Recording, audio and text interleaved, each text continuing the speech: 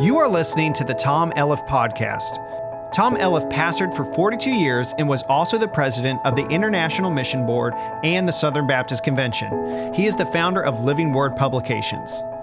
Now, here is Tom Elliff. Again to Galatians chapter 1, the series that is under our consideration this evening. From the book of Galatians, we're thinking together about free indeed, how to employ and enjoy your freedom in Christ, how to employ and enjoy your freedom in Christ. And so this morning, I begin a message which I'm going to complete this evening about your experience with the Lord Jesus, your experience. I'm speaking there specifically about that moment when you trusted Christ. Now, I know we not only are saved at a moment in time, we are being saved day by day by the life of Christ. The Apostle Paul says we are saved by His life. But look with me, if you will, please, beginning with verse 11, Galatians chapter 1. I certify you, brethren, that the gospel which was preached of me is not after man. I neither received it of man, neither was I taught it, but by the revelation of Jesus Christ. For you have heard of my conversation or my lifestyle in time past in the Jews' religion, how that beyond measure I persecuted the church of God and wasted it and profited in the Jews' religion above many of my equals in my own nation, being more exceedingly zealous of the tradition of my fathers. But when it pleased God, who separated me from my mother's womb, and called me by His grace to reveal His Son in me, that I might preach Him among the heathen, immediately I conferred not with flesh and blood, neither went I up to Jerusalem to them which were apostles before me, but I went into Arabia and returned again unto Damascus. Then, after 3 years, I went up to Jerusalem to see Peter. I abode with him 15 days, but other of the apostles saw I none, save James, the Lord's brother. Now the things which I write unto you, behold, before God I lie not. Afterwards I came into the regions of Syria and Cilicia, and was unknown by face unto the churches of Judea, which were in Christ. But they had heard only that he which persecuted us in times past now preaches the faith which once he destroyed, and they glorified God in me. Then, 14 years after, I went up again to Jerusalem with Barnabas, and I took Titus with me also, and I went up by revelation and communicated unto them that gospel which I preach among the Gentiles, but privately to them which were of reputation, lest by any means I should run or had run in vain. I want you to notice verse 6, if you will, please. But of these who seem to be somewhat, whatsoever they were, it makes no matter to me. God accepts no man's person. For they who seem to be somewhat in conference added nothing to me. What the Apostle Paul was saying, as I was taught more by the Holy Spirit during that 3 years in the wilderness, and then my 14 years of ministry following that time, than those men had learned walking with Jesus in the flesh during that same time. God showed me the reality of the gospel of grace. Let's pray together. Father, our prayer is that this evening you would find us totally surrendered to you. We are aware, Heavenly Father, that there is a sense of anticipation about what we can be a part of as we worship you with our hearts and with our lips, sing your praises. And Father, I pray that as our choirs share with us and lead us in this worship experience, that our hearts would indeed go out to you in praise and adoration, for you are the one who saves us. By your grace we have been called. Out of your grace you revealed Christ Jesus to us so that we might have your salvation. And so, Father, I pray that you'd find our hearts giving you honor and praise for that. And I pray, Lord, at the invitation time, in a few moments, that as your Holy Spirit brings conviction to our heart, that many people would trust in Jesus. And I pray these things in the wonderful name of Jesus, who is our Lord, who is our Savior, who is the master of our lives. Amen. Thank you. Would you please be seated? Let me ask you to keep your Bible open to the book of Galatians, for this evening I simply want to continue and complete the message which I began this morning. We're thinking together about your experience in Christ. Now, I think it's important for you to understand the significant role that the Apostle Paul played in the early church. You will remember that some of the marks of a genuine apostle were that they had met with Jesus, that they had known him in the flesh. And I want to remind you that something rather strange happened immediately following the ascension of Christ. You remember that our Lord Jesus said to the apostles, I want you to go back. I want you to remain in Jerusalem. Wait there until the Holy Spirit will come upon you. Then you'll be witnesses unto me in Jerusalem, Judea, Samaria. In fact, he said, unto uttermost parts of the world. Now, you will remember that of the 12 apostles now, one was missing because Judas, of course, the betrayer, had hung himself. And it's very interesting to me that men have a tendency always to run ahead of God. For we discover that when they went to the upper room, instead of waiting upon the Holy Spirit, they took matters in their own hands to try to fill that position vacated by Judas. And so you remember they had an election. And they chose 2 men. And of the 2, now can you imagine this as a way of finding the person who should fill that slot of the 12 apostles? They chose 2 men. God only had 1 in mind, but they chose 2. And they could not decide between the 2, and so they cast lots. And they chose one of those 2 to fill that particular position of apostleship. Now, that all happened before the Holy Spirit moved upon them. It is my belief that they moved ahead of God because the Apostle Paul was waiting in the wings. At that time, he was a Jewish zealot. At that time, he was training at the feet of the most renowned Jewish professor of the law, Gamaliel.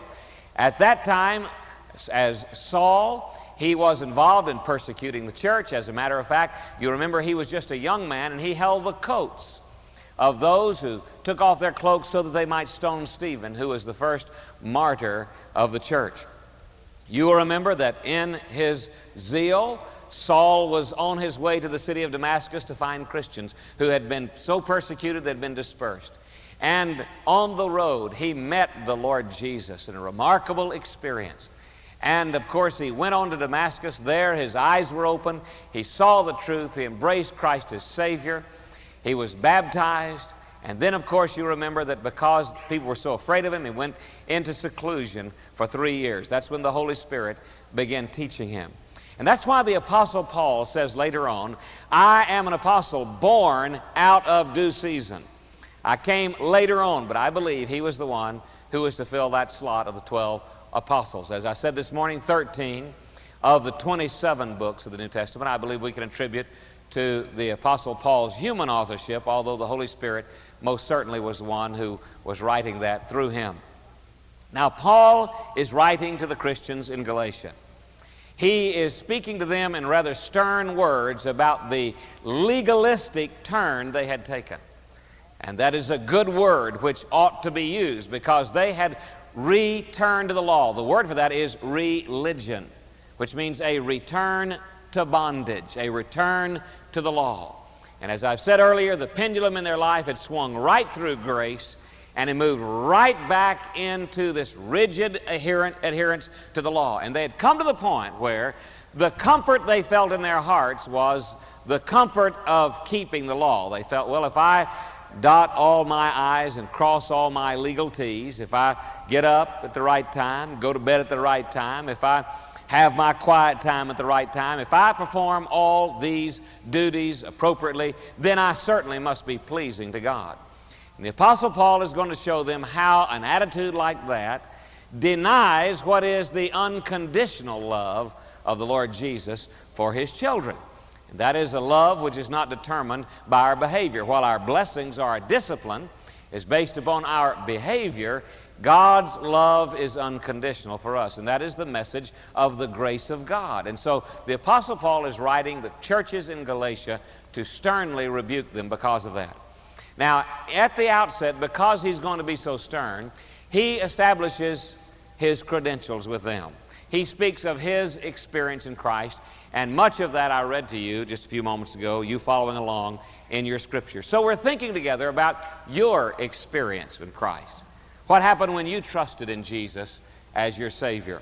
What has happened in the time since you opened your heart, having repented of your sin, and turned to Christ, embraced Him by faith as the Savior and as the Lord of your life. What has happened in your life since that time?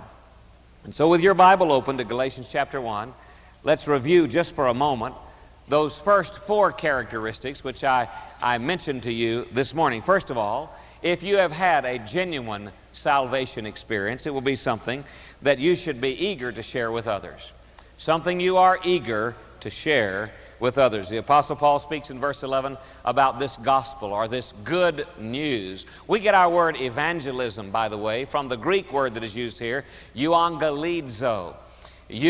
We speak of being good, or sometimes people speak about euthanasia. Thanatos is the word for death. They say there's such a thing as good killing or mercy killing. Of course, that is abhorrent to the Christian faith. But euangelizo, good, the good messenger. The word angel comes from that same root. The messenger of the good news, evangelism, telling other people about Jesus. And so, if you truly have been born again, if you are a child of God, that should be something that you are eager to share with other people. Secondly, we noted that it should be your experience with Christ and not your experience with someone else, or someone else's experience which you vicariously enjoy. You know, a football game is a rather strange thing. You have 75,000 people in the stands who desperately need exercise, watching 22 men on the field who desperately need a rest. And it gets down there to the close of that football game, and things are really tense and tight, and finally a gap is open, and that running back takes that ball, plunges across the line. Everybody jumps to their feet as the seconds tick off the clock, and they jump up and down and say, "We won, we won, we won." No, the truth of the matter is, they won, we watched. Now, what happens so often in Christian churches is that people come to church and they hear the testimony of others. They get excited, as indeed we ought to get excited. But I want to tell you something. Do not substitute your excitement in someone else's victory for your victory. You see, your personal experience with Christ ought to be your experience with Christ. And so the Apostle Paul says, I want to tell you something. I didn't receive this from man. Neither was I taught it by man, but by the revelation of Jesus Christ. He said, Jesus met me personally. He revealed Himself to me. And so what do you remember about what you call your experience with Christ? Do you remember what others have said, what others have done? I know many people who go through serious doubts about their salvation because they remember messages, for instance. They say, well, that preacher said, if you haven't ever knelt down and prayed. I've had people say to me, well, I don't think I was kneeling down. Or if you have not said, God, I'm a sinner, come into my heart and say, I don't know whether I said those words. Well, the issue is not your experience with another person. It is what was happening between you and Jesus at that time. You see, it ought to be your experience with Christ. And then we noted, thirdly, it should mark a definite change in your behavior. For you have heard, he says in verse 13, of my conversation, which doesn't mean just speech. It means my lifestyle. You've heard of the way I used to be in the Jews' religion. Beyond measure, I persecuted the church of God. I wasted it, profited in the Jews' religion above many of my equals in my own nation. Why, he says, I was more exceedingly zealous of the tradition of my fathers than anybody. And so you've got to understand that when he met Jesus, he did a literal 180. This man who was on the road to capture and to see killed believers in Christ became a believer in Christ. And so his life did a 180. This man who was immersed in the keeping of the law was now immersed in Christ. And from that moment on, his life was totally different. And if you say, well, I've met Jesus, but there's not been much change in my life, then I seriously think you should question whether you've ever met Jesus. Because that experience with Christ will mark a definite change in your behavior. Someone said, but preacher, you don't expect any overnight changes. And as I said this morning, if Christ coming into your life doesn't produce any overnight changes, then something is seriously wrong in your relationship with Him. Because He is a miracle working God. If He's going to save you out of hell and into heaven, He can certainly deal with the smaller issues which you face right now in terms of your behavior and its sinfulness. And so they should be marked a definite change in your behavior. Finally this morning, I mentioned that your experience with Christ ought to reveal the sovereign grace of God. I'm very disturbed when in someone's testimony about what they call their conversion experience, the primary subject is themselves. Here's the way I was. Here's the way I lived. Here's how glamorously terrible I was. Here's what I did. Here's how wonderful I've become. Now, you see, the Apostle Paul, if you will, notice there, said, when it pleased God, it was God who separated me from my mother's womb. It was God who called me by His grace. It was God who revealed His Son in me. It is all of God. What we do is receive Christ by faith as our Savior. All the saving is done by the Lord God. He's the one who sent His Son before we even pronounced His name or were even born. He is the one who, as an act of His grace, sent the Holy Spirit to convict you of sin and righteousness and judgment to come. He is the one who lifted up Christ before you and saw that you heard the gospel message. He is the one who gave you faith to believe in Jesus. He has 100% of this. All you do is receive it by the faith that He gave you so that you might believe in Christ. And so your experience with Christ should focus on the sovereign grace of God. Now, three more. I think it's so important. These final three are so critical that it's absolutely urgent for you to let God write these across your heart this evening. This is number 5.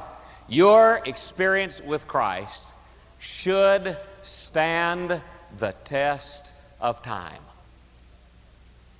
Preacher, what do you mean by that statement? Well, it ought to be something more than a bottle rocket that went off in your life during Starlight or some revival meeting or some worship service some years ago, and it spent itself and was gone, and it's back to life as usual for you.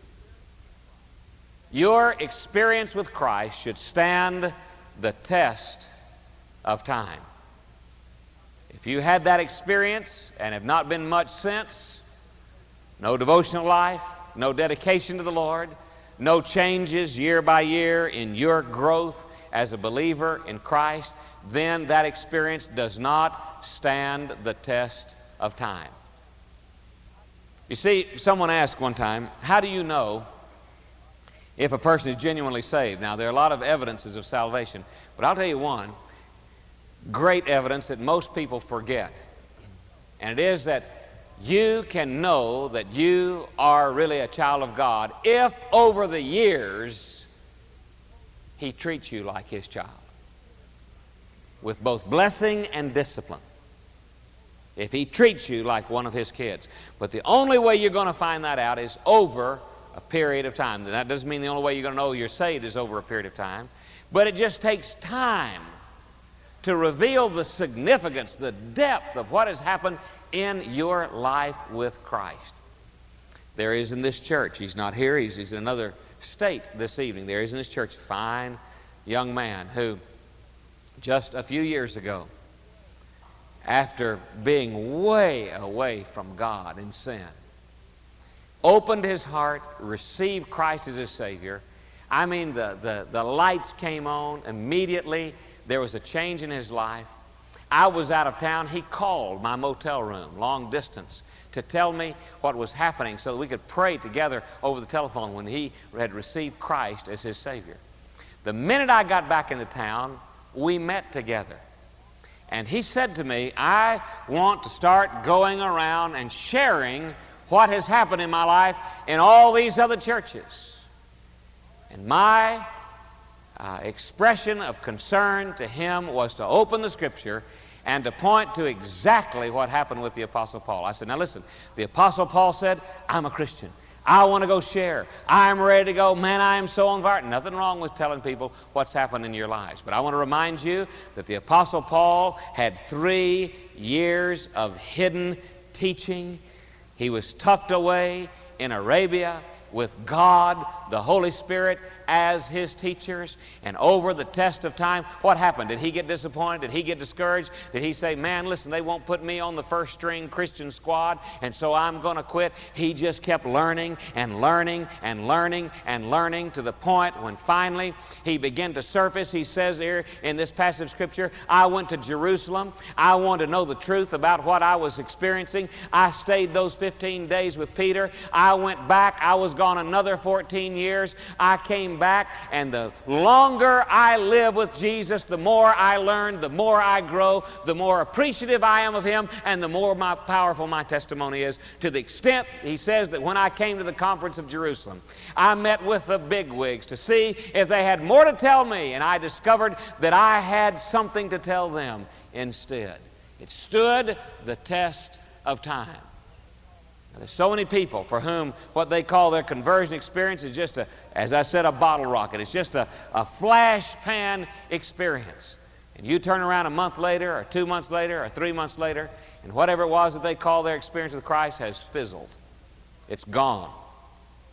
They just sort of come to church. They just occasionally show up. They're not really in the Word. Jesus is not the Lord of their life. They have lapsed, and you say, well, what we need is a good follow-up program. Listen, we've got a good follow-up program in this church and in many other churches, but I'll tell you the best follow-up program in the world. This beats having organization. This beats having material for people to read. This beats having someone call you and keep you accountable every day. Not that anything's wrong with that, but I want to tell you something. You can train sinful flesh to make it look an awful lot like a Christian. The best follow-up program in all the world is to get saved in the first place.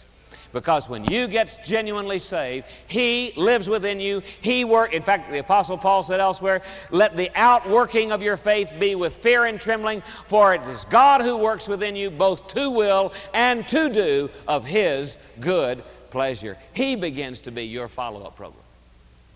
Now, He uses people just like He uses church members. And I started meeting with this young man, and I watched as God began to move in his life, and that was some years ago. And only in this last year or so has God begun to bring his life and his testimony to the surface in preaching and teaching and using him. And you know something? I am so thrilled, because now the things that he doesn't just shoot off his mouth. He doesn't say things that are absolute. Not that there's anything wrong with youthful, wonderful enthusiasm. No, I'm not saying that. I think when you get saved, people ought to hear from you that you're saved. But I want to tell you something. They need to hear more than just for a week or 2 weeks or 3 weeks. They need to hear the rest of your life.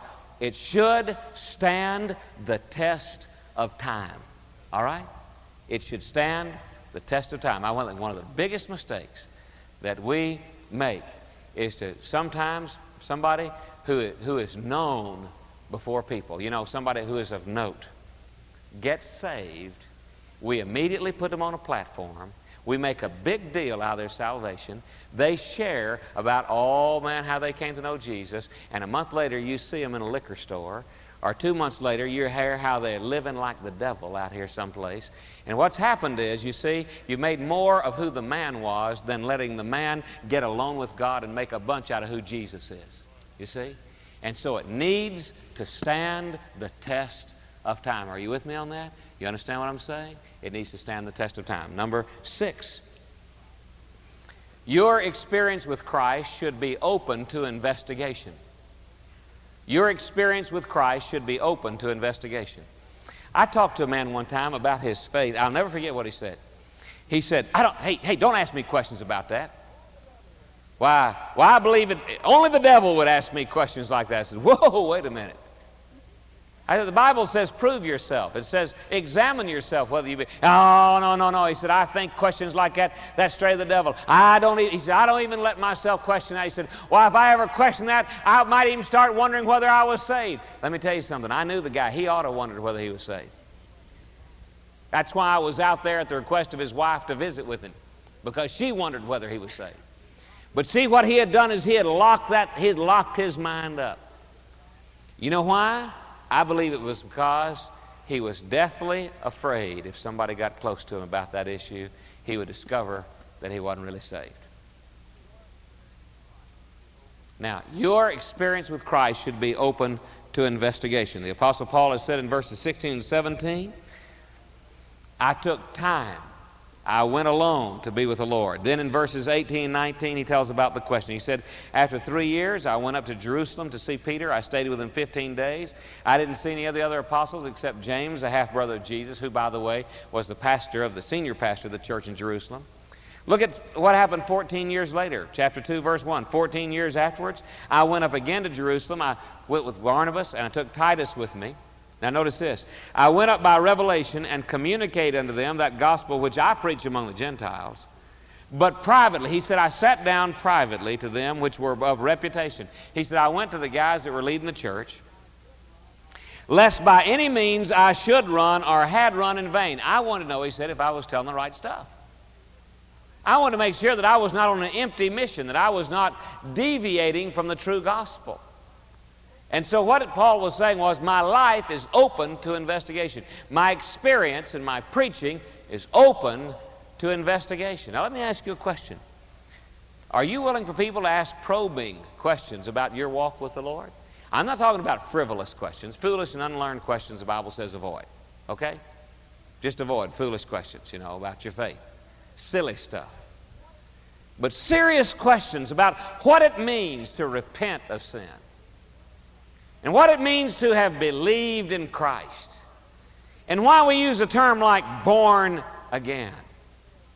And what differences it has made in your life. And how much in love with Christ you are now.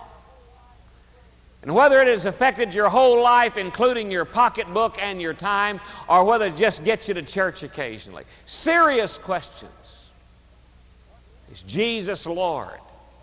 What limits has he put around your life? What avenues of ministry has he opened for you? Serious question. What is his claim? What is his calling for you? What are his plans that he's revealed to you for the future? Serious questions. You ought to open your heart and be willing to undergo investigation.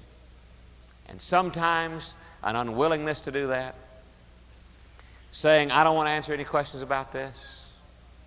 How many times, if you are part of our Evangelism Explosion program, you go out, knock on doors is one of the extras. I love it. And one of the things that I don't love, however, is hearing people say, although there's an answer for this and you can press on, but hearing people say, well, there's several things I don't talk about. I don't talk about religion. I don't talk about politics. And you know what? They make that, they think that sounds so sophisticated. Well, I don't talk about religion. And I don't talk about politics. Thank you. Well, let me tell you something. If you're not willing to talk to people about your relationship with Christ, it's highly possible the reason you don't talk about it is because you don't have it. And you're scared to death someone is going to get next to you with the truth. And so your experience with Christ should be open to investigation.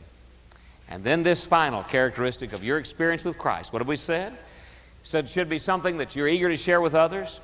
It should be your experience, not someone else's experience. It should mark a change in your behavior. It should reveal the sovereign grace of God. It should stand the test of time. It should be open to investigation. Number 7, it should bring joy to believers and conviction to sinners. When you share your experience with Christ, it ought to bring joy to the hearts of believers and conviction to the hearts of sinners. And look, if you will, please with me at verses 20 through 24. He says, I'm going to tell you the truth, there in verse 20. When I came to the region of Syria and Cilicia, I was unknown by face unto the churches of Judea, which were in Christ. But they had heard only that he which persecutes us in times past now preaches the faith which once he destroyed, and they glorified God in me. They said, praise God. As Brother Don says, the devil lost again. It ought to bring joy to the heart of believers. It ought to bring conviction to the heart of the non-believer.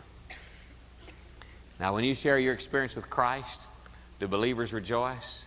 And when you share your experience with Christ to non-believers, do they say, are you kidding? I know how you live. Your walk and your talk don't come out even. Or does it leave them with conviction in their heart that something is missing in their life that they desperately need? Your experience with Christ. Let me ask you a question. Is it real? Is it real? Can you say, I have met Christ as my Savior and my Lord. My life has changed. It'll never be the same. I'm unafraid to testify to it and unafraid to be asked about it. And over time, I have sensed God drawing me closer and closer to Himself. That's my experience with Christ. In just a few moments, let me say to you quite honestly, if you have never had such an experience, if you want to know what it is to be forgiven completely of your sin, born into the family of God, on your way to heaven, possessing His eternal life, I want to urge you to make your way to this altar in a few moments, find the hand of a counselor and say, look, I want to experience what it means to know Jesus. Just something that simple. Or I want to trust Christ. Or if you don't know what to say, they'll ask you a question and help you. You go to a counseling room. In a matter of minutes, they'll open the Word of God to you. They'll pray with you. They'll give you some information to help you grow in your newfound experience with Christ. Just think, in less time than it would take me to tell it, you can know that you're on your way to heaven. I mean, it's 20 minutes after 7. By 7:30, your heart, you could know Christ is in your heart. Why, can you imagine what it is to be born into the family of God, to know every sin you've ever committed has been washed away, and that for the future, all those problems you have are going to be under the blood of Jesus, that you're on your way to heaven, that He has a plan for you, and that He's working things out in your life. So I would encourage you to step to the aisle when we stand in a few moments. Make your way forward and say, look, I want to trust in Jesus as my Savior. I want to trust in Jesus as my Savior. Could be that God's spoken to your heart tonight. Maybe He's been speaking to your heart about becoming a part of this church family. I want to urge you to come forward when we stand in just a few moments and sing together. I want to urge you to come down here to this altar and just say, maybe you're a university student. You're just going to be here 9 months. You say, man, is there really any sense in doing that? You need a church home. You ought to come under the watch care of this church. Let us love you, encourage you, rejoice with you, minister to you, and with you minister to us. Come be a part of what God is doing. If you're single, if you're a family, you ought to come as God speaks to your heart and say, you know, we worship here. We ought to join here. And I urge you to make that decision right now. I mean right now. And if you've never received the Christ who died on the cross, who rose from the grave, who's alive today as your Savior, you ought to make that decision this evening. And the way we do that here is in a few moments I'm going to pray. When I say amen, we're going to stand. Our counselors will be here. And if your desire is to experience Christ, I want to urge you to step to the aisle alone or with others. Make your way forward. Find a counselor and say, look, this is the decision I want to make with Christ tonight. If you joined our church in recent days, maybe you were baptized this morning or this evening or Wednesday night, whenever, I want to ask you to come and just be seated over here to my left, to your right, so that we can introduce you to your new church family here in just a few moments. Let's bow before the Lord in prayer, and afterwards we're going to stand. We're going to sing all to Jesus, I surrender. All to Him, I freely give. I surrender all. Father in heaven, as we pray just now, my heart's cry is that there would be those who would say, I've never had an experience with Christ, and I want to know Jesus as my Savior. Oh Lord, I pray your Holy Spirit would convict them of the reality of sin, that it separates, that the wage of sin is death and eternity in hell. But Lord, I pray that Jesus would be so real to them that tonight they would open their heart to Christ, receive Him by faith as Savior. Lord, I pray they'd make that decision now. I pray, Lord, that individuals would join this church, families would join this church. I pray, Heavenly Father, that those who've experienced Christ and would want to express that would make their way to this altar. And I pray it in Jesus' name. Amen.